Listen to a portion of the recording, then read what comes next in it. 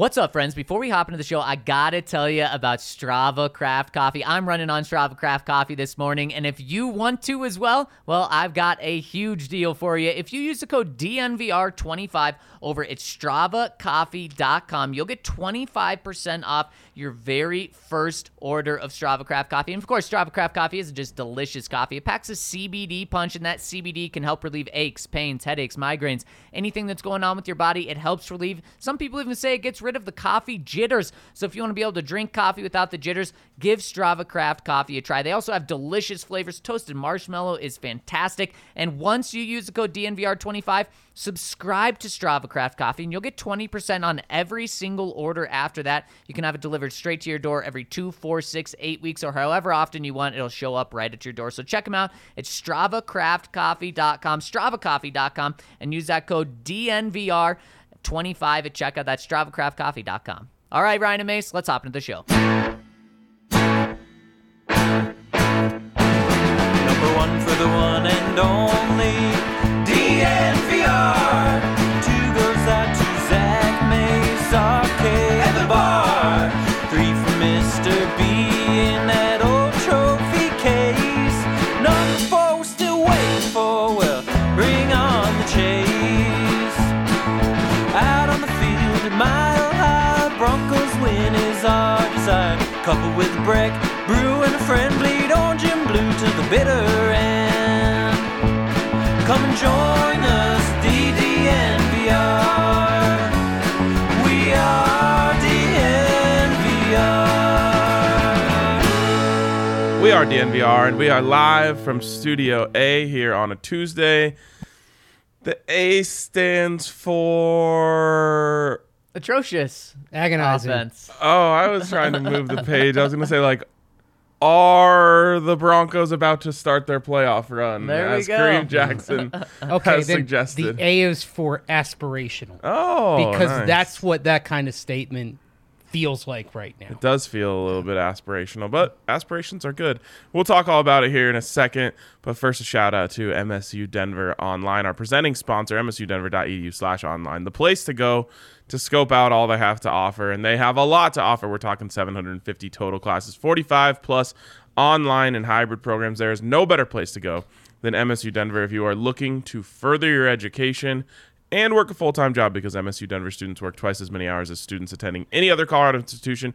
So go over there, msudenver.edu/online, to see everything they have for My you. boys, what's up? And guys, some good vibes this morning. Justin Simmons winning Walter Payton Man of the Year for the Broncos. And then also Quinn Meinerz and Mike Boone winning angry runs. I mean, that's now a Oh, I starter haven't seen that. and a backup running back getting two backup running backs for the Broncos getting angry runs. That's just how the Broncos roll around here, I guess. So wait, Quinn is he going to get the, what do they call it, the scepter? I think they're going to share it. Mike Boone and Quinn are going to share it because, of course, Quinn was just mauling guys and just pushing Mike Boone all the way. Can we start our own segment just called Angry Blocks for Quinn Meinerz? Oh, yes, it would just purely be him. Yes. Yeah.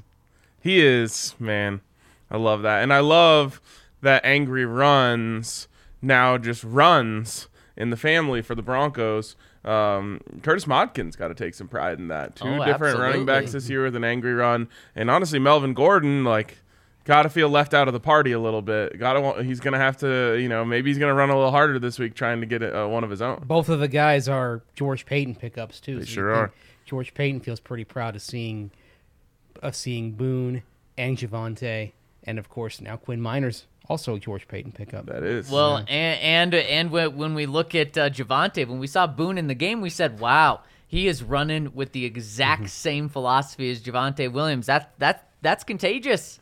It is contagious, and he's a little bit faster, so it looks even more exciting, like when you see someone moving that quickly and want to lower their shoulder on someone. More Mike Boone. I don't care how you do it, and this is it's almost a catch-22, right? Because we're like, more Javonte. And so then they give it to more Javonte, and I'm like, well, more Mike Boone, but I'm not saying you should take Melvin Gordon out of the rotation because he's been really good. I don't want to take carries away from Javonte to give them to Mike Boone, and I don't want to take them away from Melvin Gordon either. So just more run plays. Well, here we go. In Cleveland, they were talking about, do you get Nick Chubb and Kareem Hunt on the field at the same time? Why not And talk? Dearness Johnson. Yeah. Why not Power talk? eye. Yeah. Why not talk about getting at least two of these guys on the field together more often? Or- than we've Man, seen? And I because the love other that. thing with Javonte is still coming along as a pass protector, but we know Melvin Gordon is a very good pass protector. Yep. So Melvin Gordon can presumably block for Javonte. Javonte could block for Melvin from time to time. I'm just saying, at this point, the offense after what we saw Sunday night, let's try some different things here. Well, what I'm saying is after what we saw last night, let's just do the Bill Belichick, Josh McDaniels formula. Let's just run the ball, and that's how you get touches to Javonte, Melvin, and Mike Boone. Just do that. Look at that. The Buffalo Bills, a great defense, couldn't do anything about it. I mean, they could do things about it. They only gave up 14 points, but they couldn't do enough about it. They gave up 250 rushing yards. They couldn't do anything about They it. did, but at the same time, you had a couple of passes dropped by Dawson Knox and you had Matt Breida with that fumble. I mean, it would look. It was a good. It was a good game. the Bills' Right, defense right, couldn't do right. anything. They gave up 250 rushing yards. Yeah, and they gave up less than 300 yards for the game total. Look, they allowed the Patriots to do what they did. Buffalo still can blame themselves and their own mistakes for losing that game. It was a good game plan by Belichick, but Buffalo has to look at themselves, especially on the offensive side, and say, we screwed that up. Well, yeah, I was just talking Yeah. about the defense. Did you guys see salty Sean McDermott after the game?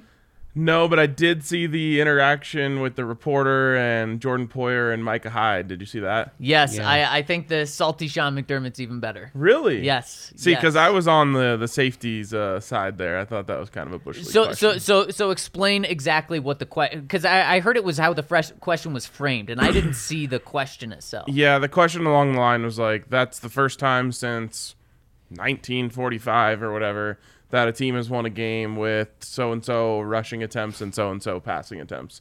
Are you embarrassed by that? Oh wow. Yeah. Oh wow. And that was like a follow-up to someone else's question that had And he was already just kind of pushing it. yeah, and he like drove the knife in, and then like I felt like it was like a little, he crossed the line a little bit, and then afterward someone kept rolling, and as they were walking off, like Micah Hyde was like, hey man, like we sit up here, we answer your questions every single week, I try to do so respectfully, but like have some respect or something like that. Yeah.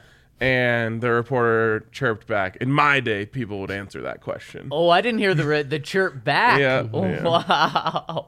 In my day, so probably not a young fella. No, Sullivan's been around for a long time, and sometimes I hate to like put this on having an old school mentality, but there are some in the media that have been around a long time that really don't suffer an answer like that.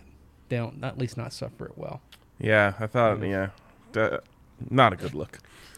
There's ways to frame But questions. here's the thing. That is an interesting factoid, but it's not something that really makes for an incredibly relevant question all the time. Or you don't ask if a guy's embarrassed by it. Okay. Right, and that's a leading that- question. It's not even a good way to ask a question anyway. You just ask like, how does that make you feel? You know what I mean? Like at least that puts it in their hands, and they can say like, look, man, the weather was crazy. We all dealt with the conditions. It led to a weird game. Or you say, all right, like, this is something unusual.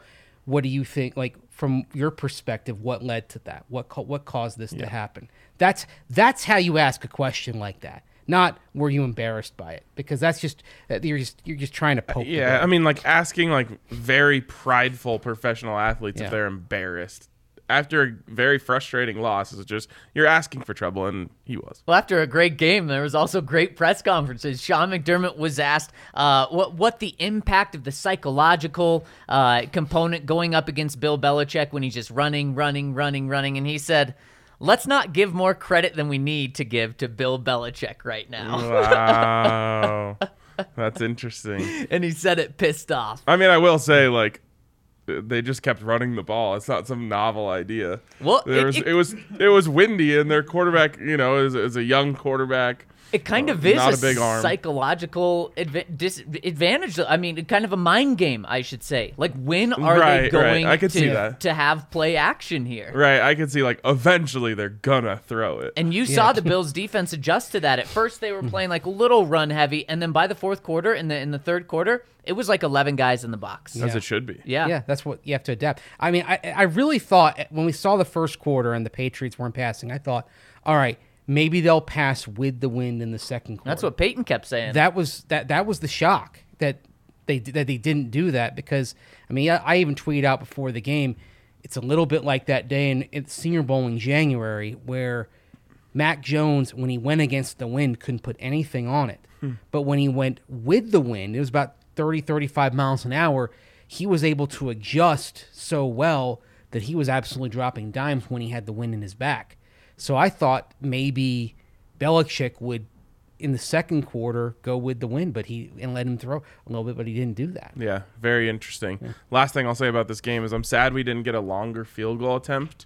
I don't know if you saw with the wind Yes. in warm-ups, someone hit like a 55-yarder that hit the top of the net. And I was just like, oh my God, they could try like a 75-yarder in this. I don't think they would have done it though. Just because of the field position. Yeah, and because of the wind not necessarily at your back but side to side. Well, it's like you had to play the fade a little bit Right, on it. right. Like you saw one ball that started off going wide, and then the wind caught it about halfway to the uprights, and then just Yeah, I mean, Right even in going there. back to the Chiefs game on Sunday night, there was a decent wind going there. Yeah. And Butker kept hitting like the ball was like off axis, and I kept waiting for it to spin, but he was just drawing it into the wind. The wind would hold it on line. Those guys are impressive. and Butker was kicking that 56-yarder was against the wind. Yeah, against and across. Yeah, that was a very impressive kick. It was. All right. So Kareem Jackson, after the game, gives a speech to the locker room, right, Zach? Yep. What was the message? Yeah, the message was playoffs start now. And that's I'd love to have a home playoff game against the Lions. wouldn't that be great?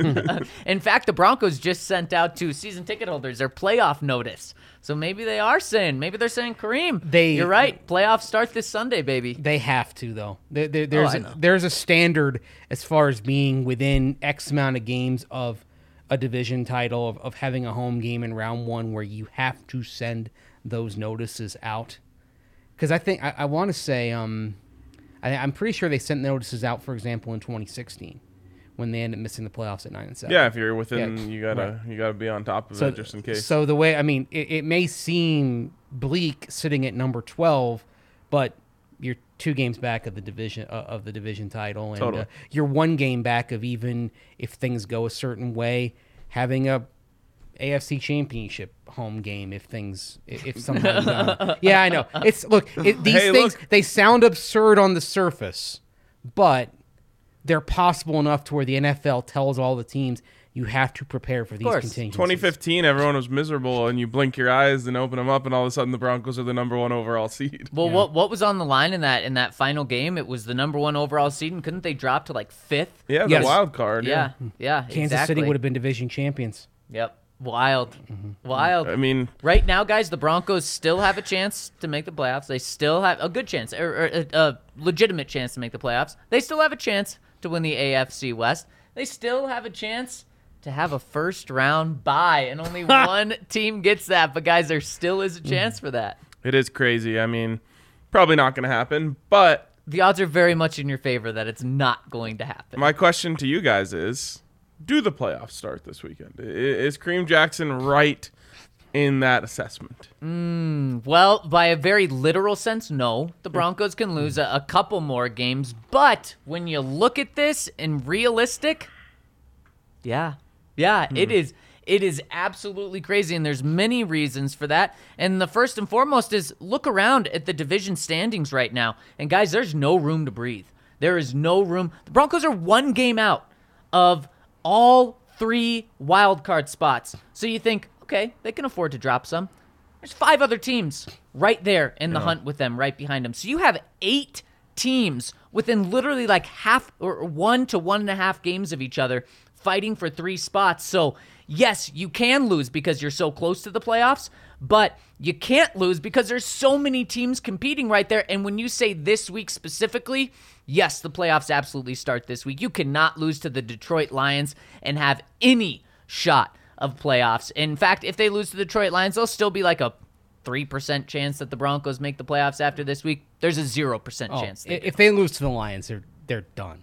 Yeah, I mean, I think they're not done technically, but they're done, I think, kind of Psychologically, spiritually, yeah. psychologically, emotionally. yeah. And at that point, if you lose, and even though the Lions do have a home win, I don't think it changes the fact that if you lose to the Lions at home, that tells you, all right, we're going to have to bring in the broom and make some changes on this coaching staff. Oh, And yes. I would do it, Yeah. before the post-game speech is even over. You wouldn't even wait. Yeah, wouldn't. And here's the thing: if you know that you're moving on from Vic Fangio, said it before. I'll say it again, because you can start doing interviews that last week of the season. If you lose this game and you know, okay, this just isn't going to work, why not do it next Monday? What I see happening is if they lose to the Lions, I see Pat Shurmur gone, and this is Vic's last hope to try to save his job. But guys, I don't think this is happening. I don't I don't either. think the Broncos are losing. I think they'll win. I Win comfortably. mentioned I want to do a little film study on the Lions just to see how they beat the Vikings. Saw a little bit of the red zone, but they're terrible. But they did win a game against an NFL team this last week, so they're not. It is not impossible to lose to them. Just ask Kirk Cousins, who, by the way, is better than Teddy Bridgewater. You don't want Kirk Cousins, though. You don't. No, of course not. No, you don't want Kirk Cousins. He just lost to the Lions. He just lost to the Lions. So Minnesota's defense is rancid. right, and that's what I was That's going to the say. thing. That's the number one thing when we talk about the Lions and when people are saying, "Hey, don't overlook them." I'm saying like there's just no way this defense lets what happened to the Vikings happen to them. Doesn't this match up, and we're going to talk about the Lions, but doesn't this team match up very well for the Broncos, where a bad defense, so the Broncos offense can do some things, and then I'm not worried for a second about Jared Goff, especially against this defense. So it actually matches up very well. Yeah, and maybe we're overvaluing the defense right now because of just how good they've been the last 2 weeks, but I mean, how could we not? They just held Patrick Mahomes to the worst passer rating game of his career, other than the Super Bowl this last year. So it's you have to be extremely high on this defense right now, and they're about to play the Lions. Just step back for a moment and look at the last 2 weeks in particular.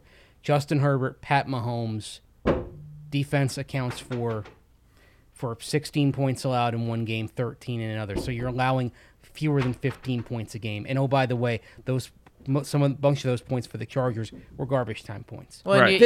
They're doing what you need them to do. I'll take it 2 weeks back after that as well in the Cowboys, what the Broncos were able to do against the Cowboys. And, I mean, they didn't score a point until garbage time either. So, yes, there is reason for hope. And, guys, look at us. We're not overlooking the Lions. We just spent 5 minutes talking about the Lions, and we weren't even planning on talking about the Lions. And that's what the Broncos have to do this week, not overlook them, and they will win. And then, guys, starts the stretch. So that, for me, is what I was going to say is if the playoffs are starting soon, this would be the bye week.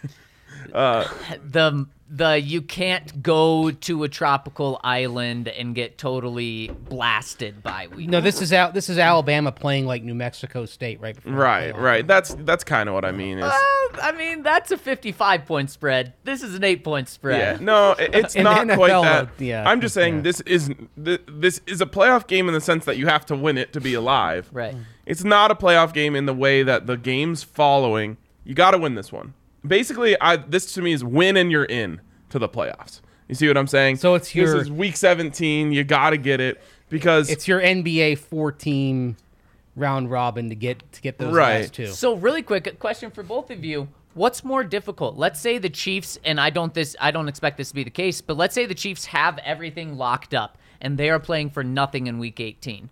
What's an easier game? This week at home against the Lions? Yes. Or week 18 against the Chiefs? 100% this week. I would literally rather play the Lions every single time than the Chiefs with All whoever is their backups. quarterback, Chad Henne. Well, remember last year in the fourth quarter when the Broncos were getting stomped by the Chiefs scrubs in the fourth quarter were beating them. Well, and that just shows It's just scheme. that It's a great shows scheme. how bad the Lions are. And yes, they are 1-0 in their past one game. Broncos are 0-1, but they are still 1-10-1. Yes, they are not good. and this defense should have their way with them to the point where it doesn't really matter what the offense does. And that's not the case. So what I'm saying is you got to win this one to get into the playoffs, which would start then next week, where you have game after game after game that are true challenges against other teams that are competing for the playoffs. Some of these So then the games, playoff yeah. starts this week. No, this is week 17. This is the winning you're in. this is the play-in game. Yeah, exactly. This is this. And is, they're yeah. and you're the 1 seed and they're the 16. You made it to the first 4 in the NCAA. Well, that would tournament. be the playoffs. Yeah. Yeah, so it's the playoffs. Yeah, It's you're not in the playoffs. you're not in the field of 64. We're disagreeing on just yet. semantics here. I'm just saying Or maybe playoffs have to it's be the against one other teams. or maybe it's the one game playoff at the end of a baseball season if 2 teams are tied. No, because this team isn't in it. I know. That's my big thing here. But They're- here's the thing: if you lose, you're done. So it is Yes. the playoffs. You got to win. It's you know what? I'll disagree with you on the semantics of this all day if you see, want. now I wish the circumstances had happened at the end of the baseball season to where the Braves would have had to play that game against the Rockies that they had to make up. They was scheduled to be made up on the Monday after the season, but only if it could decide the division title for the Braves. So it's like what that game would have been. The Braves playing the Rockies on a Monday. If the Braves win, they go to the postseason. And the Rockies having to drag their asses out to Atlanta to play a game that meant nothing to them, but everything for their opponent. Now we're that's on to it. That's actually what we have. And that's the playoffs. Not really. Winning, you're in. By the Losing, way, you go home. By the way, the last time the Lions had scored more than 20 points before last week was week 1. Week 1. Yeah. This offense 3 is- months. This offense is crap. Yep. Of course. Yeah. And, I mean, there's no reason that they should honestly even score double digits against this Broncos defense. No, absolutely not. Absolutely not. Unless they sleep too hard. Yeah, and it, honestly, man, what an embarrassment that would be. Honestly, even just letting the Lions hang around, the only way that happens is if you do overlook them, and that would be a huge indictment of the whole team. It absolutely would. Players and coaching staff. This is the playoffs. No, I'm just kidding. Ah, there we go. It's the playoffs. You can't baby. overlook anyone. You can't overlook anyone. They're just not good enough. The other thing is also, I mean, this game, the other reason why I wouldn't say it's the playoffs just yet is because this game really, believe it or not, it's not an elimination game. I mean, because it'd be lost number 7, you could still get there. But you get beyond this, you're starting some of those games, like that Raider game in week 16, for example, that game may well be an elimination game, as in losers done. Losers out. So Mace, when we started this conversation, you said if the Broncos lose this game, they're done.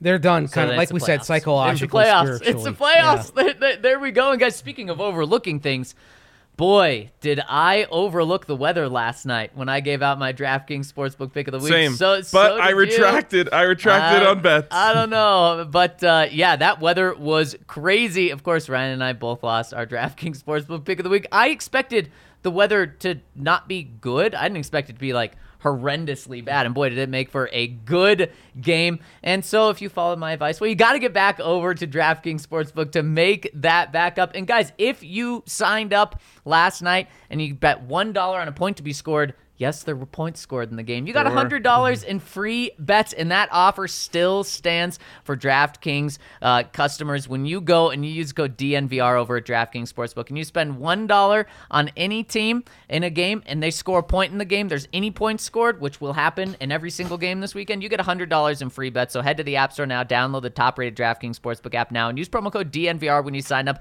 to turn $1 into $100. Must be 21 or older, Colorado only. New customers only. Restrictions apply. See DraftKings.com/sportsbook for details. Gambling problem? Call 1-800-522-4700. And I do want to just give a quick plug for our bet show that we do every day. Absolutely. 3:30 every day, or most days at 3:30, and live on YouTube, just like right here. But yesterday we had that game absolutely read like a book. The first thing I said is, I said on the Broncos show this morning that I liked Mac Jones' completions. I'm taking back everything I said. I saw the weather, and then we said take the under and take the Patriots because they're the team that was better at running the ball. And that's, I mean, it's exactly what happened, right? The Bills had to force themselves into throwing it because they don't know any other way. They don't know how to play any other style of game, which is interesting for a team that is maybe going to have to deal with more conditions like that. And a team but with a running quarterback as well. Why weren't you setting Josh Allen up more? I would, yeah. take off. That was When a he had- massive coaching failure. Yeah, I mean, it might have just been a survive and advance game for them. Like, don't get hurt. Brian Daboll did not clothe himself in glory last night calling plays. No, I don't think so either. Guys, they're the 7th seed right now. I mean, the Bills are slipping. Patriots are big the 1 time. seed. Yeah. Yep. How about that? Took them 1 year to rebuild. The Bills, I think, are the biggest. I think the Bills are the biggest underachievers in football this year. That team should not be 7-5. Yeah, I mean, they've got the number 1 rush defense in the NFL before last night. Seattle will be right up there, but in the AFC, I totally agree. At least Seattle has the excuse of losing Russ. And they have a for bad bunch of roster. games. Yeah. They just have Russ. Got Russ, though. I know. You shouldn't be that bad with Russ. But, yeah, I mean, the Bills, they've built that team and given, the only thing they've never done is, like, tried to acquire one of those running backs, and I just don't understand why. Regardless of who it is, I just feel like they've been so complacent at that position when there's been options out there that seemed like upgrades. Well, let's say the Broncos don't bring back Melvin Gordon. Right. Wouldn't he make a hell of a lot of sense for that team? Yep. Yeah, I mean, there's a lot of guys that have been floating around that I'm like, oh, Bill should get that guy. That'd be Yeah. great. They just don't do it. Anyways, also want to give a shout out to the bar right below. So you got to come down here, come hang out, come watch games here. It's always a blast. Got another doubleheader coming on Wednesday, Nuggets and Avs. Those are always fun to come down here and check out. We've always got game sound on for one of the games. It's always a fun time meeting other people that you know from Twitter. You've seen them online. Everyone's kind of mingling, having fun. You can, of course, mingle with us. Everyone, that came out for Sunday Night Football, I assume, had a good time other than the Broncos offense. But it's always great to come. So come on down, come have Breck Brew, whatever else you love, and hang out with us out here at the bar. Did the fans end up turning on the team toward the end of the game? Not really. Okay. No, it was pretty electric in a very positive, fun vibe way. Wow, okay. I think there was like this hopeful, optimistic feeling coming into it, and then people just started having a good time, hanging out with everyone, and by the time the game was out of hand, it was no one was surprised, and so it was just like frustrated, but people seemed to still be having a good time. Yeah. Okay. Yeah. Cool. How many beers did you have Sunday night? How many Me? Breck Brews? Yeah. Oh, 3. Okay. I'll tell you, some people were crushing them, though. I'd love Yeah. to see it. Yeah. We had Breck beer towers. We have some Oh, of Oh those. yeah, the towers were flowing. I had too much fun at the Chargers game, so I toned it back for the post game No show such on thing. Sunday night. Well, of course, you can get those Breckenridge brews here at the DMVR bar. We got the full array. Although I don't think we said we don't have Christmas ale here, but you can get Christmas ale pretty much anywhere. Yep. Right now, any liquor store, any grocery store, whatever in Colorado, you can get those kegs of Christmas ale. If you want to find out where to get those, go to the Breck Beer Locator on the Breckenridge Brewery website. You're gonna find the nearest spot to you. You're probably not too far from some place you can get Christmas ale. I saw it in Kansas City at a grocery store on Saturday. So plenty of places where you can get some of those delicious Breckenridge brews, especially the Christmas ale for the holidays. We got a little nip in the air early this week. We're gonna have snow at the end of the week, so it's perfect time for some Christmas ale from Breck Brew. Yep, absolutely. It is, and man, it's time for some December weather football. That's what the Broncos are going to have after this week, potentially. We'll see. And guys, that 4-game stretch after this week is huge. They play all 4 teams that are either in the playoffs or in the hunt. 3 of them right now are in the playoffs, and they start with the Bengals at home. Who knows what the Bengals are? I mean, just as we can't figure out who the Broncos are, Cincinnati cannot figure out who the Bengals are. And right now, the Bengals 6th seed in the AFC. They're one of those 3 teams tied for that the 3 final wild card spots. The Chargers, Cincinnati, and Buffalo, all 7-5. And of course, the Broncos just 1 game behind them at 6-6. Yeah, I was gonna say, if you look at the records of the games after the Lions, of the teams they play, 7-5, 6-6, 7-5, 8-4. Yep. Just all teams right there in that big pile up in the middle of the AFC. Obviously, the Chiefs are starting to pull away just a little bit, but that's why, to me, it's like, yeah, you can't lose this one, so it's kind of has that playoff vibe, but it's not. Starting next week, those are all playoff games. True playoff games with 2 teams who are fighting for their lives. The atmosphere, every play matters, every down counts. all that stuff that you talk about in the playoffs, that's going to be turned up to 11, starting with that Bengals game. I love that you get it at home to really, like, if you win, win this week, you're 7-6. This is a record that everyone would have taken if you offered it to them before the season. 13 games in, you get 7-6. Everyone takes that deal.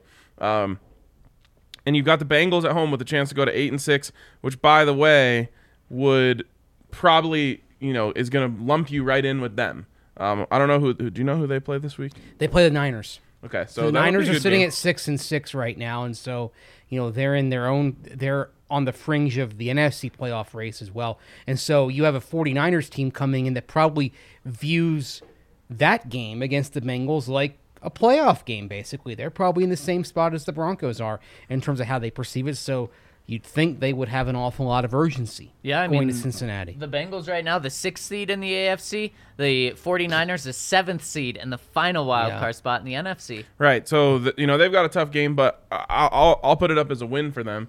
So then they're going to go to 8-5, right? Yep. They'd be 8-5 if the Broncos win. They're 7-6, and that means winner. Win there, and then that's a the tiebreaker that you'd have, and you hope it gets to that, but then the Raiders beyond that. But here's what's really tricky is there's so many teams bunched in here that when you get down to tiebreakers where there's more than one team, then it takes that head-to-head importance out just a little bit. It's still in there, but that's not the first tiebreaker. And so that's why just another importance for all of these games is the Broncos or whoever's in this final group, guys, there may be 4 teams tied at 10-6 for the final 3 wild card spot, or 10-7, or heck, maybe even 11-6. And the tiebreakers are going to be so crucial. And remember, they break division tiebreakers first. Yep. So if let's say at the end of the season, you've got the Broncos, Chargers, Bengals, and Browns all at 10-7, the first thing they do is separate the teams in the division. So, in other words, if you're the Broncos, not that the Bengals game isn't important, it is. Can we create like a... But the most important games are Raiders, Chargers, Chiefs, because there's a decent shot that if you are in the playoff conversation, you're going to be starting with a deadlock with somebody in your own division. More likely the Chargers, because the Raiders will get their next 2 games at Kansas City, at Cleveland. Now, the Raiders went down to Dallas and won, but the overall trends for the Raiders, they've lost 4 of their last 5. including the loss of the football team this last weekend. Predicted by me. That was that's the only one I got right.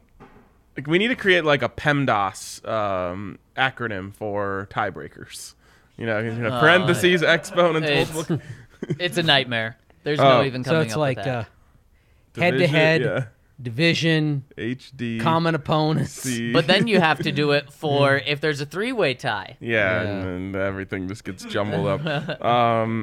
There are too many consonants to have a real good acronym there, I think. So looking at this schedule, 5 games left, 3 in the division, all 3 in a row at the end there. What do you think the Broncos' record has to be to make the playoffs? If you want to guarantee it, no, not to guarantee it. 10 they 7. get in if this happens. I think they get in at 10-7, but with all of these other teams here, guys, I can't guarantee that. I can't say if the Broncos are 10-7, they're in. That's why if you want to guarantee it, 11-6, and that means the playoffs absolutely start now. You have to win 5 straight, but I think the Broncos can drop 1 and end up being 10-7. But it's going to be key about dropping the right one if you're going to drop it, and you gotta hope and pray that Kansas City either has the number 1 seed locked up, which I don't think they're going to do, or they just have their spot in the playoffs locked up so that when you play them in Week 18, they're not playing for anything, and that is closer to a gimme game. The best game to lose strategically would be the Lions, NFC opponent. Yes. But, guys, just like we said at the beginning of this pod, if they lose this week to the Lions, they're done. Of course. Yeah, that's the thing. But you look at also the other teams and how there are games against each other. Like, let's take, for example, Cleveland sitting at 6-6. They've got it. They go their next few games. They go Baltimore, Raiders, Packers, Steelers, Bengals. So you see there, Raiders, Steelers, Bengals are other teams that they have to face that are in the playoff mix. And so similar to the Broncos, you've got these schedules that ensure that they guarantee somebody's going to win, but somebody's going to lose unless there's a tie. So. Right. Yeah, So that's one of those things that I think may keep teams from breaking away, and why you may be talking about 10-7 being good enough to get you in at the end. Well, and so what you have to hope for is you have to hope for that the teams at the top really pull away from everyone else instead of coming back to the pack. And you hope that the teams at the bottom, like the 6-6 Browns, that they're the ones that Bottom out. Yeah, exactly. You're rooting for the Chiefs, believe it or not. At this point, you are. You're saying the division has sailed away. The Chiefs go Raiders, Chargers, Steelers, Bengals, Broncos. So literally, they're facing teams all in that cluster. You want the Chiefs to just keep on winning. It's kind of crazy to me when I look at the schedule. This makes no sense. The game that gives me the worst feeling is the Raiders game. It's the day after Christmas. It's on the road. It's the Broncos have just like a propensity for those holiday games going wrong. Well, wait, why do you say that's crazy? Because I was thinking about this just last because night they're too, the and second worst team left. They beat your brains out Yeah. in Denver earlier this year. Derek Carr's still going to be playing really hard, and like you said, it's on the road. It's a weird game coming after a holiday, guys. The Chargers game, outside of this Lions game, and assuming the Chiefs are playing for something, that's the easiest one in those final four. Look, Vic Fangio is great against Justin Herbert and slowing him Patrick down. Mahomes. Yeah, exactly. And so I'm that game. I shouldn't say I'm not worried about. The Broncos can absolutely lose that game, but when you rank these games, that one's the easiest one. It's just weird. I mean, you could come out of this Lions Bengals stretch, back-to-back home games, 8-6, just riding high in that game, because if you get the Raiders game after that, then you're 3-game winning streak going into the final stretch. You probably need to just split them. You're feeling great. But if you lose that, then all of a sudden your backs are up against the wall. You're going up against Justin Herbert and Patrick Mahomes in the final two games. That one, It could be a banana scares me. peel game. And now the thing is with the Raiders, since the Henry Ruggs incident, since the accident, since the car crash where he was drunk and they cut him, their offense for the last 5 games hasn't gotten to 20 points. Terrible. I mean, basically that Thanksgiving game in Dallas looks like the aberration that we got the Raiders back to their offensive norms against Washington. still the only game they've won without Henry Ruggs in the last 2 years. And now you've got at Kansas City, at Cleveland. And look, this has been the year of unpredictable results, but yes, these are 2 games where the Raiders are going to be the underdog. So there's a very real chance it's 8-6 versus 6-8. And that could be kind of dangerous if because the Broncos, they could take them lightly at that point.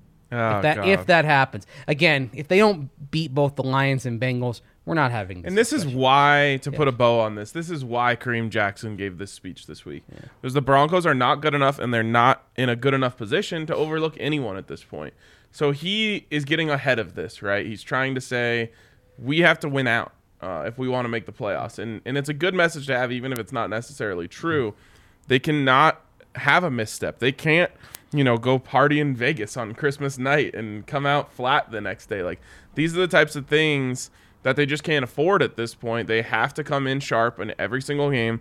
I really think they probably need to win the next 3 to feel really good about their position, because I don't think they're gonna beat the Chargers and Chiefs in the last 2 games. So here's why the playoffs start now. And Ryan and Mace, if they beat the Lions, if they beat the Bengals, if they beat the Raiders, they win these next 3, and they are sitting at 9-6.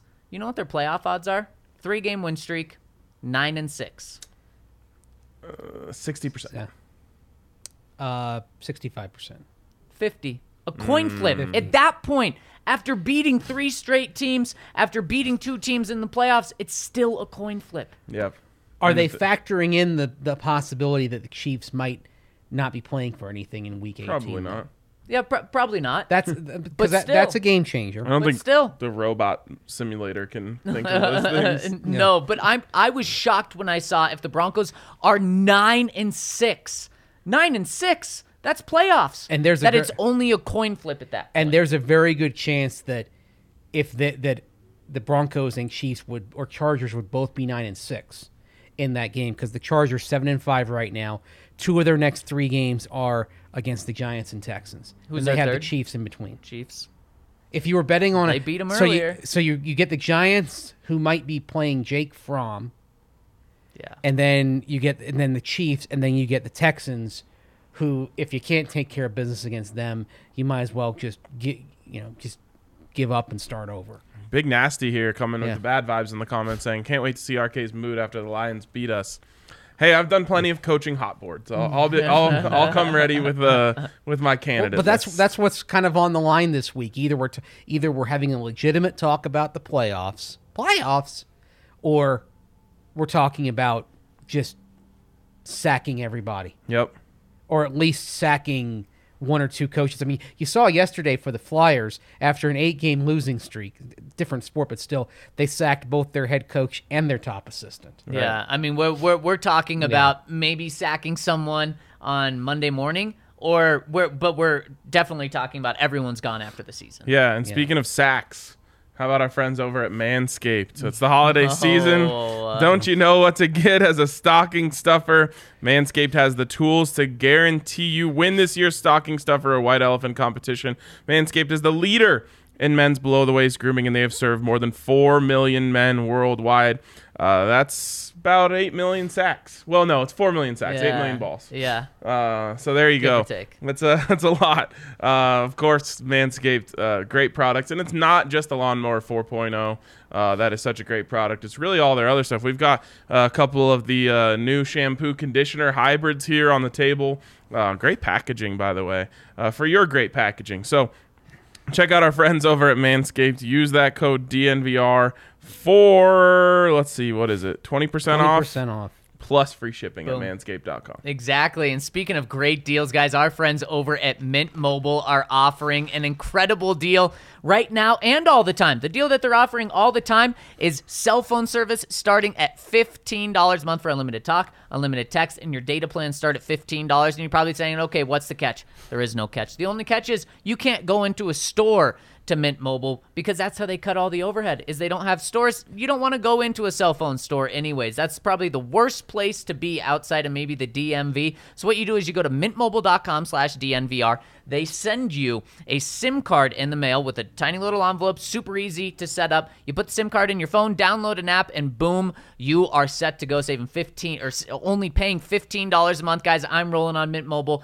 It was that easy to do, and it is that easy. And the cell phone service is fantastic. And for a limited time, guys, they're giving you the opportunity to get it half off. Buy 3 months, and you'll get the next 3 months free. I mean, it can't get any better. You're already saving like 75%, and then you take 50% off of that. So go check them out at mintmobile.com/DNVR. Like I said, I'm running on it now. Super easy to set up and saves you tons of money. That's mintmobile.com/DNVR. Of course, you've talked about taking care of your balls earlier, Ryan. Mm-hmm. And we're talking about getting a great deal from Mint Mobile. Maybe you want a great deal in terms of where you work and what you do.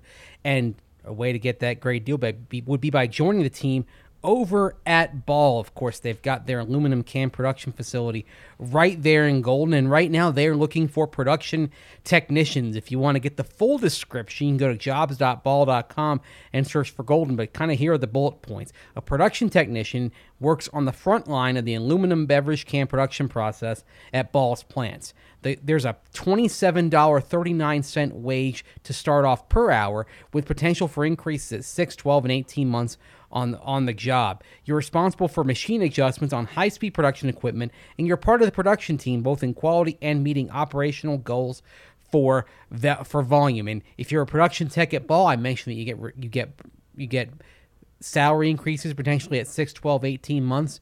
You get eligible for bonuses. You're eligible for benefits right away, and there is growth built into the job. Many production techs become maintainers, which is the next step up, and employees who started off as production techs have gone on to other roles in operations and management. Of course, Ball is a great place to work. Zach St. Julie will tell you all about that. The aluminum can business is booming because aluminum is infinitely recyclable. So I'm going to take this can when I'm done. It's in my koozie, put it in the recycling bin as soon as I'm done with this show, and that aluminum will keep being used. Maybe that aluminum will end up over at the Ball plant in Golden. So if you want to join Ball's team today, text Golden to 77222 and you'll be linked to open positions, or go to jobs.ball.com and search for Golden. That's jobs.ball.com and search for Golden, or simply text Golden to 77222. All right, boys, let's jump into the questions from the listeners. First, do we have any super chats, Kill? No super chats. All right, let's jump into the question from the listeners. Also, just we love your super chats, but we have a lot of questions to get here, so maybe don't leave them today. But do hit us with a thumbs up if you're over on YouTube. And if you're watching on Twitter, jump over to YouTube. It's a better stream, and the chat's also a lot better, and we'd really appreciate a thumbs up. There we go. All right, let's jump in. Who's first? First one from Chicago Bronco 86. That was definitely a disappointing game, but it doesn't really change who this team is for me. They've got a lot of young talent and good defensive scheme, but an average quarterback and bad offensive scheme. Altogether, an inconsistent fringe playoff contender. The real question is, what's the best move for the future? Wilson and Rodgers are definitely the best options, though giving Tua a year is intriguing. However, if those aren't possible, I want Denver to take advantage of their stock of second and third round picks to take another shot at one of these quarterbacks in the second or third. If none of them separate themselves with the understanding they will jump on a quarterback next year in the first round if possible, or if the guy doesn't flash, then they have a first rounder and 3 other top 100 picks to fortify the Lions and maybe add to the secondary. I'd replace Vic, but if they don't, they have to bring in an offensive mind and essentially make him the head coach of the offense. Thoughts? One thing I really don't like in there, and that is using a second or a third round pick on a quarterback. You can do that if you have the guy already or if you need a good backup, but your plan cannot be a second or a third round quarterback. That I really don't. That's where Chicago Bronco lost me on it. I mean, if you've identified a quarterback that you value enough, then take those second round picks or some combination of picks, go to the end of round 1, get him, and then if it works out, get that 5th-year option. But the thing, this is in addition to having Tua. No, this is just this is his plan. Oh, okay. Right. I thought the plan was get Tua. No. And No. Okay. No. Tua, if you get Tua, you're giving him a year and then saying, all right, if he's developing fine, we'll stick with him. If not, then we're going to go back into the draft pool. Yep, just like yesterday, I said that's my maybe the ideal plan. If you don't land a veteran, is you trade some of the 2022 draft capital for 2023 draft capital, so that if Tua doesn't work out, boom, you can go get your guy. Yeah, I mean, I'm on board with trying to stock up for not this draft but the next one. Yeah. The problem is, like, a guy like Bryce Young is probably going to end up going number 1 overall. Yep. And so that team wouldn't trade the pick in all likelihood. Unless it's a situation where someone who drafted a quarterback, who's going to draft a quarterback this year, that quarterback ends up not being great and they flounder, but they flash in the second half of the season, so they're not ready to move on from him, and you can give up a haul to get that number 1 overall pick. Or somehow do what the Giants, Jets, and Eagles did, and you get someone else's first round pick, and then that team does so bad. Guys, those 3 teams each have multiple picks in the top 10. In the top 10, it is insane. We could see a run of 6 picks in the top 10 where 3 teams are making those picks. The Broncos had the opportunity to be that team, but remember, they chose to take Pat Surtain. And Surtain is playing great, but they did have the opportunity when the Bears were calling to have the Bears' first-round pick next year. They also had a chance to draft Mac Jones. Yeah. They did. Yeah. I don't think he'd be the same Mac Jones. Yes, he would be. He's Mac, baby. Bronc Euler. And guys, really quick, especially in season, we ask that you keep these comments just a little shorter so that we can get to everyone's. And speaking of that, here comes a long one, but I'm gonna condense it here. Bronc Euler says, am I the only one who is not that excited about some of our cornerstone guys right now? 1, Cortland Sutton. 2, Bradley Chubb. 3, Noah Fant. 4, Justin Simmons. He says all 4 of these guys are good football players, but I feel like this team is seriously lacking Dynamism? Dynamism. Is that a real word? Yes, it is. Wow. And pop for a roster that's so talented. And I got to say, Bronco Euler left great explanations for each of these guys. We just can't read on this pod. And Bronco Euler, it's not just you. There's a lot of long comments on here. We ask that you guys just leave them a little short. I'm just honored you looked at me and not Mace when you asked, is that a real word? Zach always looks at you first. He like never like I sometimes I feel like I'm the third wheel here. Like Zach never looks at me. Well, I'm facing Ryan. Well, yeah. Usually I'm tossing to Zach, so then he's responding to me. It's just unnatural. We can trade seats and you can be in the middle. No, that's fine. Like this is where like if we had like 3 separate chairs and you'd be angled straight, and then you could kind of incorporate both. But if we're being in the sofa, you're angled this way. It's just, exactly. Yeah. Speaking that's of things why I like the we 3 don't have chairs time better for than today. the sofa and the chair. We'll redesign the set another day. I tend to agree. these are guys who you really need to be stars. Cortland Sutton, Bradley Chubb, Noah Fant, Justin Simmons. Are you giving Fant the 5th-year option right now? No. Yeah. I mean, he's not playing at that level. I mean, But yeah. I do make the excuse for Cortland Sutton and Tim Patrick and Jerry Jeudy that this offense isn't designed to get those guys the ball the way that it should be. And the same could be said for Noah Fant. And the other thing, it says a lot that despite maybe the lack of statistical production, that Cortland Sutton and Tim Patrick did get paid. Right. It says that, okay, if there's a problem here, the problem is at the quarterback position, not at the wide receiver position. The number one thing I'm seeing out there that makes me like want to bang my head up against the wall is, why did they pay those guys all that money to not get them the ball? Because it's just like, they didn't pay them that money for this year. They paid them that money for the future. They're planning on having a better quarterback. They're planning on having a better offense. They're planning on getting those guys the ball more. One thing I will say that is a bit of an indictment on Noah Fant is Pat Shurmur used Evan Ingram so much in New York, and he doesn't use him in those ways here. And to me, it just tells me, he could be wrong about this. I don't necessarily trust his judgment, but it tells me that he doesn't think that he's that kind of guy. What I'll say about Cortland Sutton is you paid him to be special. That's not an excuse for this year that he doesn't have great quarterback play. He needs to he needs to be special. No. You can't be special if they don't get you the ball. Ultimately, it's a dependent position. Then you shouldn't pay it. Just like the safety position. Justin Simmons, he's getting paid a ton. He's a great player. I don't even know if it's worth paying the safety position special money. If you're going to pay Cortland Sutton special money, no, you don't. You don't get a pass. You get a pass if you're a second-round wide receiver playing well and with average to bad quarterback play. If you are special, getting paid special money, you have to be special. I'm not saying 100 yards per game. Is he supposed to throw the ball to himself? 105 yards in 5 games. But what is it? Is he dropping passes? He's not. How open was he? How much separation was he getting against Kansas City? I'm just saying it's not a full excuse. I think if they get the quarterback position figured out, we'll look back and say, yeah, that was a fair excuse. Well, I think every wide receiver, when they get an elite quarterback or get the quarterback position quote unquote figured out, you're seeing no name guys that work with good quarterbacks that are balling out. Well, I mean, your argument should be against paying wide receivers on the Broncos right now, not necessarily. I mean, that's what it is. Yeah, but then when they pay those guys, I expect them to be special if they're getting special money. Yeah, I just don't think they have that opportunity right now. Well, then it's a bad deal. Then that's a fair take. But that comes in with this, a cornerstone guy. If you're paying a guy to be a cornerstone and he's not living and he's not having that impact, that's part of this conversation.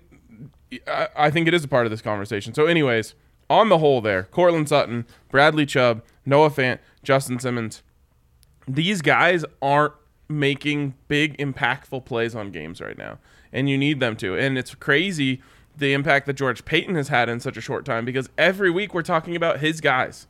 We're talking about Stephen Weatherly more than we're talking about Bradley Chubb. We're talking about Javonte Williams more than we're talking about anyone else on offense. We're talking about Caden Stearns more than we're talking about Justin Simmons. And obviously there's something to like rookie shine.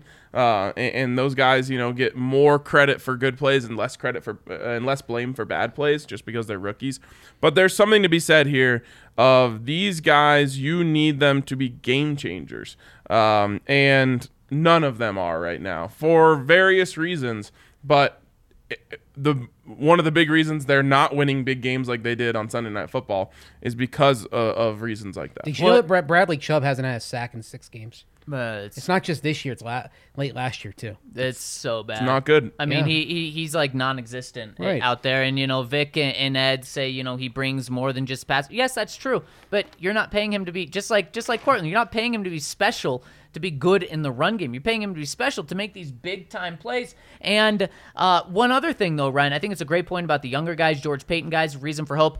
But now Cortland Sutton and Justin Simmons are George Paton guys because he has now put his stamp of approval on them. Fair. But I'm just saying, on the whole, I agree with the point.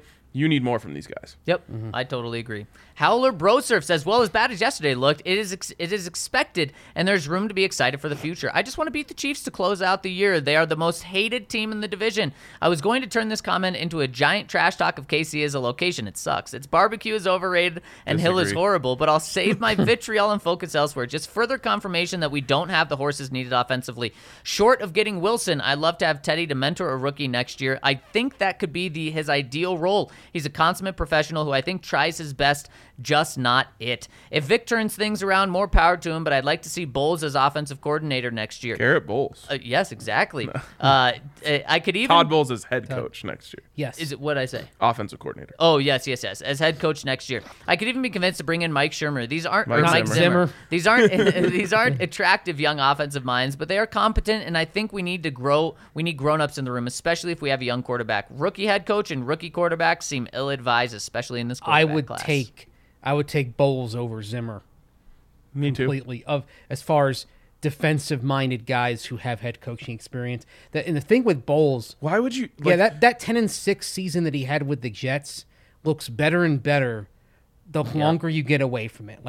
He's the only guy who's had any kind of success with the Jets in the last 10 years. I would just say, if you hire Mike Zimmer, you're saying we aspire to be the Vikings. Yeah, the Vikings that just lost to the Lions. And then that really makes it seem like everything that happened in Minnesota is going to happen in Denver in terms of, overpaying an average. Trading up to get the 32nd pick in the draft to draft a quarterback, not having a huge investment, overpaying a free agent, and that would be so freaking scary. And being just talented enough and just good enough to frustrate everyone, to have hope, but not good enough to kind of to finish it off. Maybe if you had, say, an 8-year stretch, maybe there's a division title or two, another wild card or two, but you're not pushing the ball over the goal line. I would be livid. That would scare me. You're frustrated with the Broncos at 6-6 this year? Vikings are 5-7. Yeah, it makes no sense. Let's just hope it doesn't even come across the Vikings. table. Think about it this year.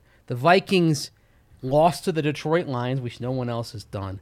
They lost to a Cowboys team with Cooper Rush at quarterback and lost to them at home. But then they also beat Aaron Rodgers and the Packers. Yeah, they're just one of those teams that are capable of a lot and always underachieve. They're capable of playing with the best. I mean, they're a missed field goal away from beating the Cardinals in Arizona.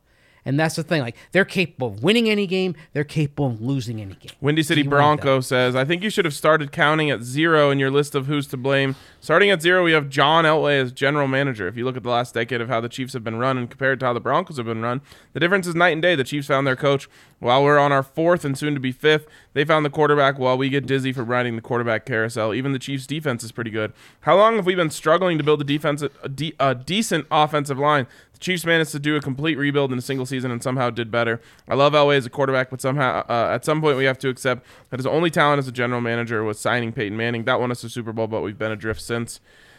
Won us a Super Bowl. Well, that's the most important line in that comment there. So I get what you're saying, though.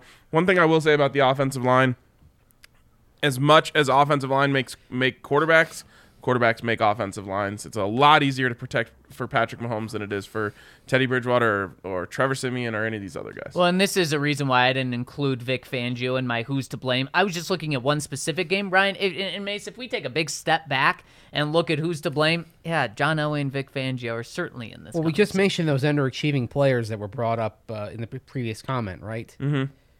Those are all Elway they're Elway guys. Yeah. Yep, exactly. Wisconsin Broncos says, my boys, disappointing loss from the offensive side of the ball, but on to the Lions, and I couldn't be more excited. I'm coming out for my first ever Broncos home game and secured the bag for the tailgate and party bus tickets. Let's go! I'm buying you guys shots. See y'all soon. Hell yeah. Can't wait to see you, Wisconsin Bronco. Good game. It's like, when a team schedules a certain team for the homecoming game, you want to come out for the homecoming game. You're going to beat the doors off them. And the buy-in price is reasonable. What is the Brian price? $49. Have you counted the dots yet? That's something I'm going to do tonight. Wow. You really don't have to. Dot counting party at Mace's house. Everyone's invited. Mile High Till I Die says, my boys, after such a tough loss, it's hard to say something positive, but I think I will have something that'll cheer some people up. My friend Phil is a diehard Chargers fan. we're excited about your imaginary friend. And we made a bet before the Chargers-Broncos game that whoever won would wear the opposing team's jersey for a day. Obviously, we got the huge win, and I finally got a chance to catch up with Phil yesterday and bring him my Champ Bailey jersey to wear. He had a good attitude about the whole thing, even though he had to take his girlfriend out on a date with the jersey on.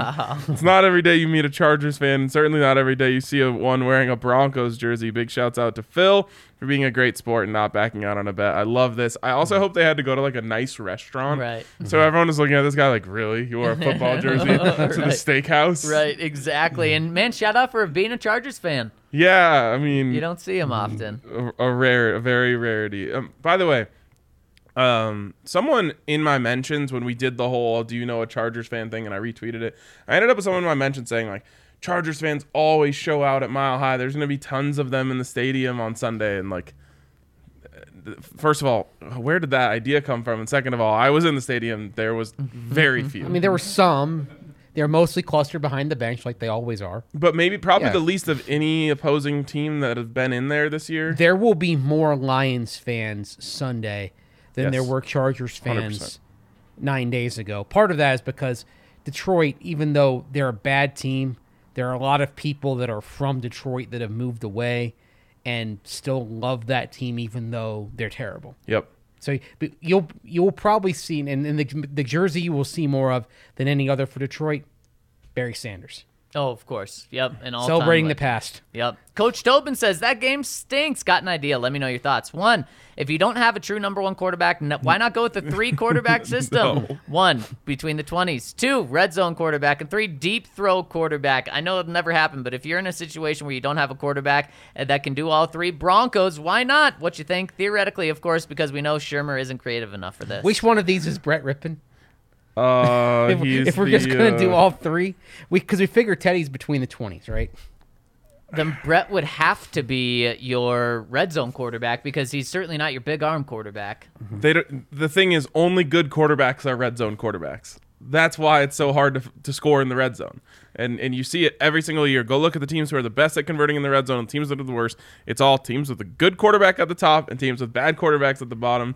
There is no such thing as a red zone specialist quarterback because that's just a good quarterback. The closest you'll see to this, and I was disappointed the Broncos didn't do it. Why didn't the Broncos bring out Drew at the end of the half to throw a Hail Mary deep into the end zone? I think it would have given them a much better chance. I mean, they didn't even have a chance. Because they could have a stat padding play like the one they got. Yeah, it's so pathetic. That's the second one of those we've seen at the end of the first half this year. It's so pathetic. I was like It waiting should for have been Drew there in to be throw a Hail pitch Mary. option coming across the field, and it just wasn't there. It was 34 yards? Yeah. Stat pad? Yep. That was Yeah. that was ridiculous. Hey, I mean, it helped Javonte. Remember, We were talking about And Teddy. Javonte. Yeah, Javonte having like an all-time yardage game in terms of yardage from scrimmage, the most for a running back for the Broncos in 7 years. We're talking about that because of the stat padding play that he Yeah. had. And remember shout out to Drew's Javonte. stat He's up for padding Rookie Hail of the Mary Year. last year when the Broncos were winning. That was supposed to be out of bounds and Yeah. caught anyway. Yep. That's why in training camp they had to practice incompletions, guys. Yes, they did. Bronco Oilers say, why is there not much love for Sam Howell? He came into the season as the presumed number 1 or number 2 quarterback in this class, but had a down year and his stock seems to have taken a nosedive, and I have no clue why. Well, you just said it. He had a down year. He's a 3-year starter, has a plus arm, good athleticism, has 91 career TDs to 23 interceptions, has completed 64% of his passes with 9.2 yards per attempt. He had a statistically down year of passing this season after losing a lot of his supporting cast, but managed to rush for over 800 yards and 11 touchdowns. That's actually really impressive. If I had to bet on any of these guys based on their body of work and skill set, I'd bet on Howell, and I could see him playing effectively in many schemes. I think if there's a mid-first round pick, he'd be worth the pick and possibly even trading up. Where do you guys stand on Howell? I think that's where he settles mid-first round. The big thing, though, is took a lot of sacks this past year. Yes, you can put some of that on the offensive line, but he is trying to kind of keep plays alive, and I think he's probably got to improve his discretion a little bit. He actually has to learn sometimes to throw it away rather than keep it alive in a dissolving pocket and take the sack. And I think that's one thing that's concerned. Now, that being said, you mentioned not the year that he had the previous year, the name, and not in skill set, but the name Dan Marino I've heard come up when talking about Howell as a quarterback whose form declined a little bit in his last year in college, but don't get too hung up on that. So- Look at the body of work. So that's actually was going to be the question I was going to have. Obviously, Dan Marino's way too far back to really make a comp to him. And but skill I- set, they have different skill Right, sets right, anyways. right. It's more that here's a guy who's senior for how junior season, but here's a guy whose last year was not what people were expecting. Right, and I'm trying to think of other guys like that. Drew Lock is one. Drew Lock was a guy who I remember talking about him a year ahead of his draft, saying like that's probably the guy who's going to be the best quarterback in next year's draft. Then he takes a bit of a step back his senior year, new offense, like he seemingly always had to deal with, and then he falls out of the first round. And obviously it hasn't gone great for him in the NFL. Trying to think of other guys. Was Josh Allen? Did he have a little bit of a statistical step back? I feel like he was little bit, big yeah. junior year and then stepped back a little bit. He had that game to start the season against Iowa where Wyoming played up in Iowa City and struggled. That was kind of a litmus test game going up against a Big Ten defense and was under pressure. He had a couple of passes dropped, if I recall correctly. The guys there who was a lot of letting Josh Allen down in that game, I thought. The guys who are actually popping most recently used to be a big-time cautionary tale, which was the one-year wonders. But Joe Burrow, one-year wonder. Mac Jones, one-year wonder. Kyler Murray, one-year wonder. Those guys have actually been popping lately. And maybe that makes you think about Kenny Pickett because Pickett was fine at Pitt, but then exploded this year as an elite quarterback. I think what this shows, guys, is you shouldn't try to cluster these into he's good, he's bad. There's guys that only need 1 year to show that they're good. There's guys that can have a down year and be still good in the NFL. So don't let this make your decision, make or break. From Sir James says, to keep this short and as vague and friendly as possible, it really irritates me when a member of the media is essentially state-sponsored propaganda for a team. However, it is much more enjoyable when RK absolutely dunks on them in a quote tweet. Seriously, well done, sir. No idea what you're talking about. I'm glad someone else pointed out the lack of awareness by Dumpster Juice Bridgewater checking down on a free play. If you didn't believe before that moment that he doesn't have it, then you more than likely are either related to him or a complete masochist. Finally, Javonte Williams is both my spirit animal and my patroness. Patronus. I read his Patronus, yeah. What is that? Yeah, exactly. That's what I would have expected. Yeah. You know what? It wasn't just the check down on a free play. There were a couple of times when I was watching kind of Teddy closely and on Sunday, and literally you would see him look off the safety to take a shorter pass. Usually you're looking off the safety to try to get a push downfield, right? Yeah, he actually I think teams are catching on to this, and it might be something he's done his whole career, but I've noticed it a lot the last couple of weeks. He always stares right, throws left. Like, that's his go-to move. And it is better than just stare left, throw left. But it's almost like so predictable now. The defense is just, when they see him look right, they're not even biting on it. Just right, left, right, left. It's an interesting little, like, tell that he has. I wonder if teams are going to start sitting on that more. He's going to have to change it up to be successful. Vivid Swing says, what a disappointing loss, but there's reason for hope. At least the optimism in me says so. It's frustrating that the offense let a golden opportunity to seize control of the division slip away, but it looks like the defense is starting to play consistently good to great defense. Let's assume a win over the Lions next week, then the Bengals at home. They haven't been exactly consistently good. The Raiders are now back to being the Raiders, and you never know what can happen against the Chargers. If Shermer finally figures out that we need to run the ball and Teddy can play like he has for most of this season, I think the offense can produce enough against our remaining opponents. I know we are 2 games back in the division now, but is it so hard to see a scenario where the Chiefs come to town in Week 18 and another battle for the division crown? Chiefs' remaining opponents, the Bengals, Raiders, Chargers, Steelers, Broncos. Thanks for the great work as always. Well, Vivid Swing, you made a case for why the Broncos could win the remaining games, and then you said that all of those teams the Chiefs play. So I don't really see. I mean, yes, you can paint a picture where the Broncos are playing for the division, but I think right now Broncos are focused on wild card. I think the Chiefs are going to run away with it. Yep. I mean, they're already running away. Was it 5 straight wins for them now? Yeah. With their defense giving up now 10 points per game? By the way, like, I think in Week 5 you could get them at plus 170 to win the division. How about that? That's wild. Yep. Hip Hop Hooray. My boys, Sunday sucked, no doubt about it. The most disappointing thing was that the game was within reach for nearly 3 quarters, and then just like Thanos snapping his fingers, it was all over. Yesterday you talked about who is most to blame, and I could not help but notice a couple things. I felt like the play calling became so predictable, and Teddy was telegraphing where he wanted to go nearly every play. 2-point conversion to Noah Fant. Everyone knew watching at home it was going to him as soon as he went in motion. Teddy's incomplete to Tim Patrick in the end zone was on the near side. I was screaming at the TV when I see Cortland Sutton and Noah Fant with their arms up wide open. What do you think about that, Zach? One play. It's open. It's open. It's predictable offense right now is really killing us, in my opinion. I guess if it ain't broke, don't fix it. Logic doesn't apply here. That's it for now. Cheers, boys. Go DNVR. Wouldn't that be on Pat Shermer? Getting like just a whole side of the field open? That's not on Cortland Sutton for like running an incredible route. No, seriously, if Noah Fant's wide open too.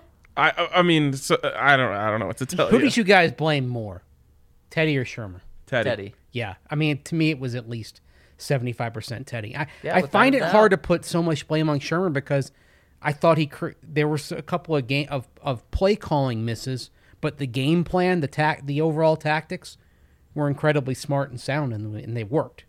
They did what they wanted to do. Yeah, what was crazy to me is they ran the ball so well and weren't able to reap any of the benefits that come from running the ball well. They weren't able to get play action open. They weren't able to get any shots down the field because the safeties were creeping up. It was like the Chiefs just said, like, yeah, it's fine. You can run at 4.5 yards a carry. Like, you're not going to score touchdowns on us. Why wasn't play action open? Oh, okay. Receivers are not getting open. Oh, Okay. is that it? Okay. You have examples? I don't know. Pig Tosser 66 again says Teddy is getting the broken down Manning treatment from defenses. Do not give them the sideline fade ball. Make him throw intermediate routes in the middle of the field, and you have the upper hand. And Teddy is obviously not PFM, so I don't see how they can overcome it. My question for you guys is, if we land an elite quarterback, is keeping Vic the 100% right call? Keeping the defensive continuity and letting him get this defense even better in 2022 would be worth it, especially if you have an elite quarterback who would cover any of Vic's head coaching warts, i.e. challenge flags, clock management, etc. Guys, I just have to say that this is you can't say that keeping Vic is 100% the right call in any scenario. So no. But I will say you can make a case for why that would be nice to have. You keep the defense running. If they're able to stay on the plane they are on right now, which is playing some of the best defense in the league, then that's going to be a really big feather in his cap. And yeah, if you're able to add Aaron Rodgers or Russell Wilson, which just, I mean, we're gonna have so much time to talk about this in the offseason, but it doesn't feel realistic to me right now. Maybe I'll change my feelings on that later. That shouldn't be what you're counting on. Right, exactly. No. It seems dangerous to do so. Well, what I was going to say is other teams have more capital to trade for him. Let's say like Russell Wilson, for example. The Giants, as was mentioned earlier, they're sitting there with 2 top 10 picks right now. Right. They have more capital to offer and get a deal done than the Broncos do. I mean, the Giants could say, not only will we give you our 3 first-round picks, we'll just give you Daniel Jones as well, and maybe you see where he goes with 2 years here. Yeah, one thing I will say is, especially when it comes to changing the offense, I've learned to be more cautionary about it because guys who are playing well might not be as good of a fit in a different offense. And when you try to look at this offense right now and say who would be hurt by a new scheme, obviously doesn't mean it's all going to be better. But almost no one on the offense is even playing well right now. Not even on the line. Javonte Williams is the one that you say, like, okay, well, yeah, he's playing really well right now.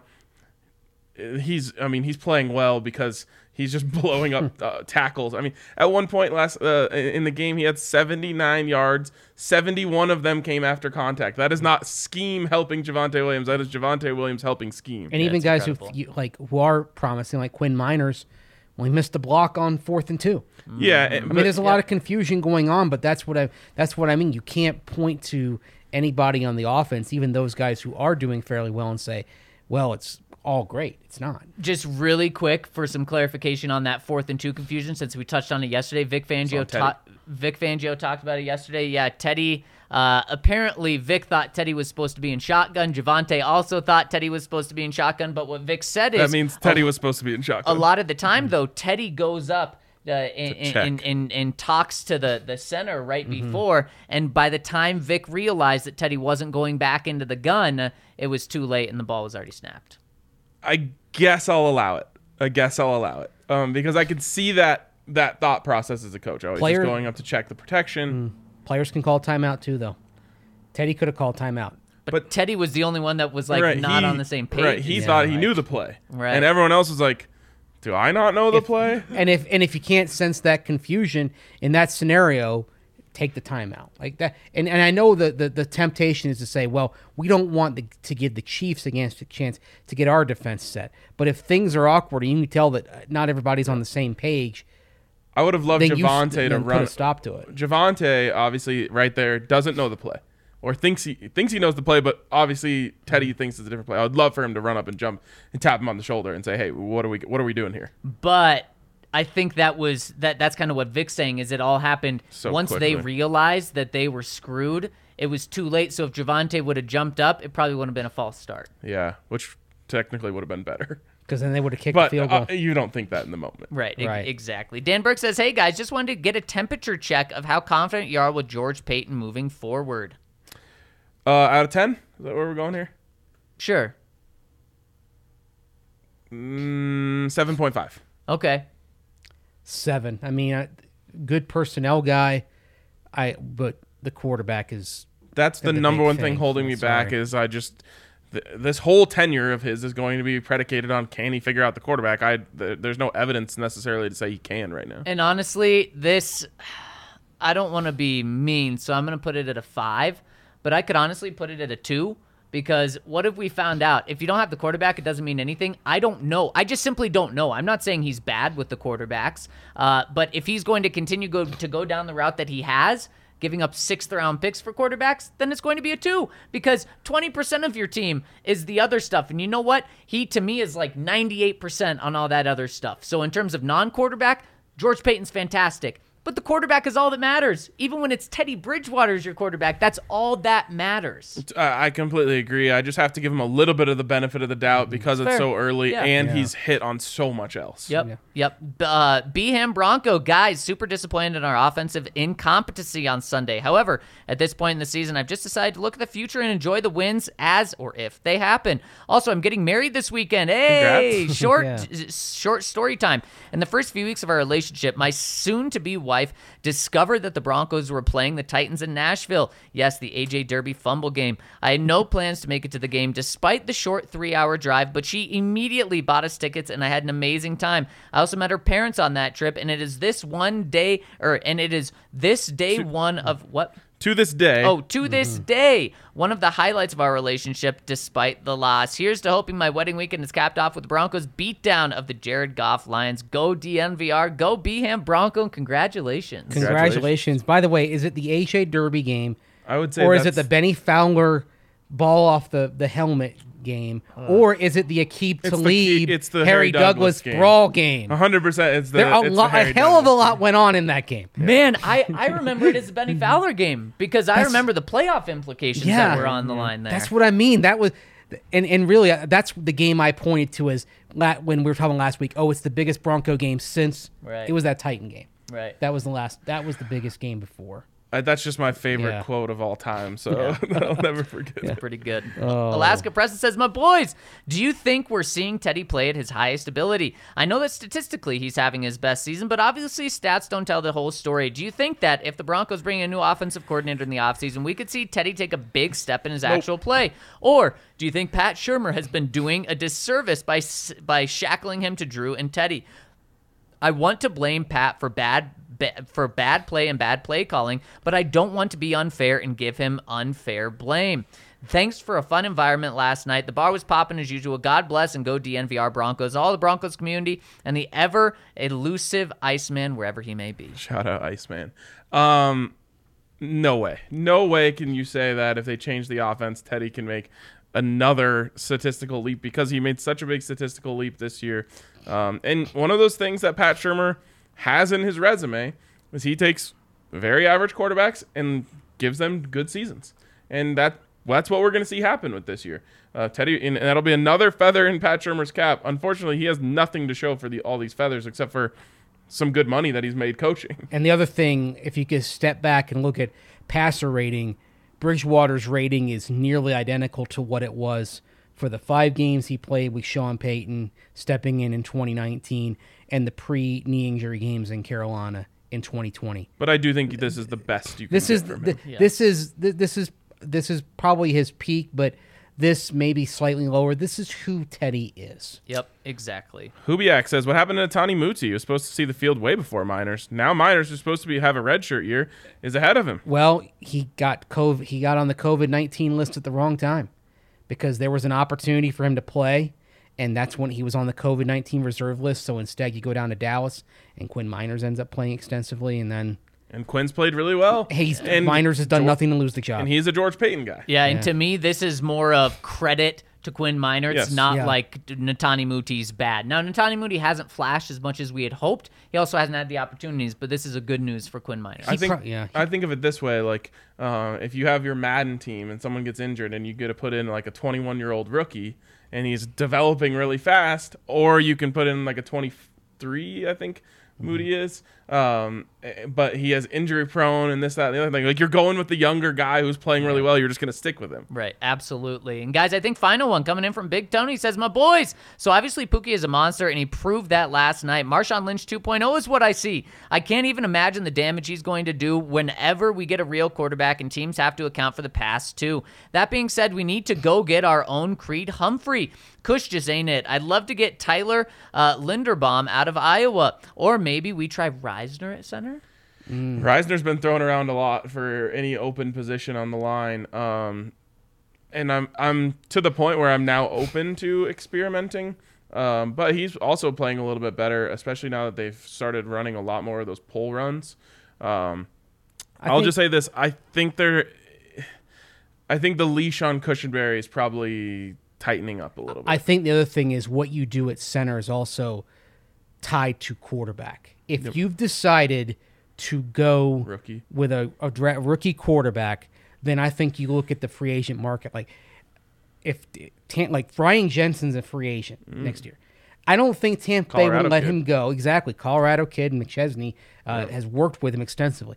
I don't think the Bucs would let him go. Right. But if somehow he's on the market and you're going with a young quarterback, pairing a young quarterback with a veteran center is ideal. One of the disservices done to Drew Lock was putting him with a rookie center in 2020. I agree. I was actually talking about this with someone on Twitter last night. Who knows if things would have changed for Drew, but man, he had a lot of things that just didn't exactly go his way. New offense, no offseason, wide receiver 1 goes down, rookie center, COVID year. Again, who knows if that changes things, but it definitely wasn't an incubator for a young quarterback. I do feel like the Broncos messed that up. These next 5 games, I think, are huge for Cush and for Dalton to show that they can be counted on as starters next year, that the Broncos need to replace them. All right, we got super chats, even though I specifically said don't leave us super chats. Maybe that's the best way to get super chats. I'll There say you that at go. the beginning of the next post-game show. This one's from Jelly. What does a Lions loss mean for Vic Fangio? We talked about this. I think Everyone's done. he's loading up into the cannon to the sun. Yep, and it doesn't really matter, guys, if it's next week, if it's before those final 2 weeks of the season where Broncos can do interviews, he'll be gone. Probably Next- a dead coach walking. Next one from Stadium Food Girl. Love y'all out of Vegas. What do we need to do differently at the Black Hole that we didn't do in Denver? Also, is TB just happier as a backup? Haha, talking about Teddy Bridgewater, not Tom Brady. TB5. What do we need to do different in the Black Hole? Boy, Defend the deep ball. it's got to be just limiting Derek Carr, which is It helps everything. that you won't have Henry Ruggs to worry The about. Broncos have had success playing bend, don't break against Derek Carr in the past, and they just broke in that game, and it was tough to watch. And the good news is the Broncos defense hasn't done that since. And there's no Henry Ruggs, who's the ultimate breaker on that offense. Because the Raiders did the previous 3 games have 37, 32, and 34. I think that changes. And Something to not overlook, though, they did not have Darren Waller this past week. So if they have him back, that'll make it more difficult. Definitely. What's next? From Jelly again, potential OCs for 2022. Joe Brady and is Dan Quinn a real option for head coach? Hashtag DNVR, big dogs, wolf. So Joe Brady has had a great year with Joe Burrow. Joe Burrow appears to be the truth. So Joe Brady was just fired. I'm not connecting the dots on how Joe Brady is this next up-and-comer that you want. honestly, I think Joe Brady, the more logical path for him is back to college. Yeah, Yeah. definitely. And we'll have OC, plenty of time yeah. to talk about OC candidates throughout the rest of the season, and also when Pat Shurmur is likely fired. Remember what Bridgewater said about the practices with Joe Brady on offense in Carolina? Oh, gosh. Not They never working. practiced the red zone. Didn't practice red zone. He was- Didn't practice 2-minute. There was a lot of things that were weird about the whole Joe Brady saga that were definitely connected to Joe Burrow just being awesome. Yeah, so that's why I'm saying no. All right, finally, last one here from... And you asked about Dan Quinn as well. Oh, okay, Dan Quinn. Dan Quinn is definitely a candidate. Yep, he's a real option. He'd probably be the favorite at this point if you were If handicapping the you were list. in, yep, absolutely. Defensive guy. How do we feel about it? We don't like it. Yeah, well, there you go. I'm fine. Tell me who the OC is. It's not going to be as good as you can get if you get if he's your head coach. The only thing I care about is if it comes with Russell Wilson. If it does, I don't care about anything else. Well, I like that then. And then KC says, what kind of draft capital can you get for Chubb? Oh, you're trading low at that point. Like Yeah. that's not Very low. Third? third or fourth. Wait, what if he doesn't get a sack and continues that streak you said, Mace, and it continues a full season without a sack, going back to last year, and you're trading him this offseason? Ugh, you're getting nothing. Yeah. You're keeping him until his contract's Yeah. done, or you're probably just not trading Chubb in any situation. Yep. All right, that is going to wrap it up for us today on a very long edition of the podcast. Thanks for all the participation. We really do appreciate it. All of the questions, all of the super chats, all of the comments. I saw the chat pop in today. We appreciate you guys rolling with us, and we'll catch you tomorrow on the DNVR Broncos podcast. Before we got to give a shout out to Green Mountain Dental Group, of course, where you can go and get a free Sonicare toothbrush when you get a cleaning, x-ray, and exam. So check out our friends over at Green Mountain Dental Group, and have a great day.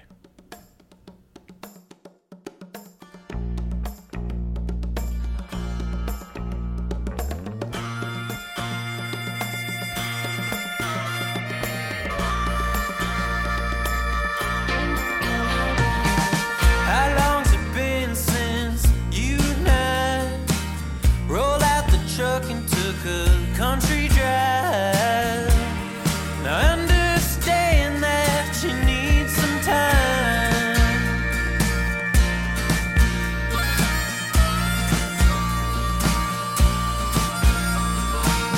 I know some landmarks we used to hit where flying cotton would stick to your lips. Now I know those lips ain't mine.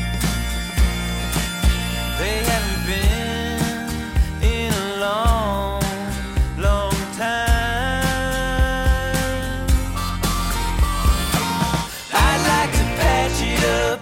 I wanna change your mind.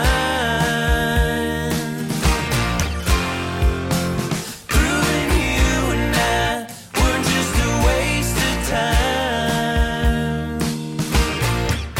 I'll take you back one last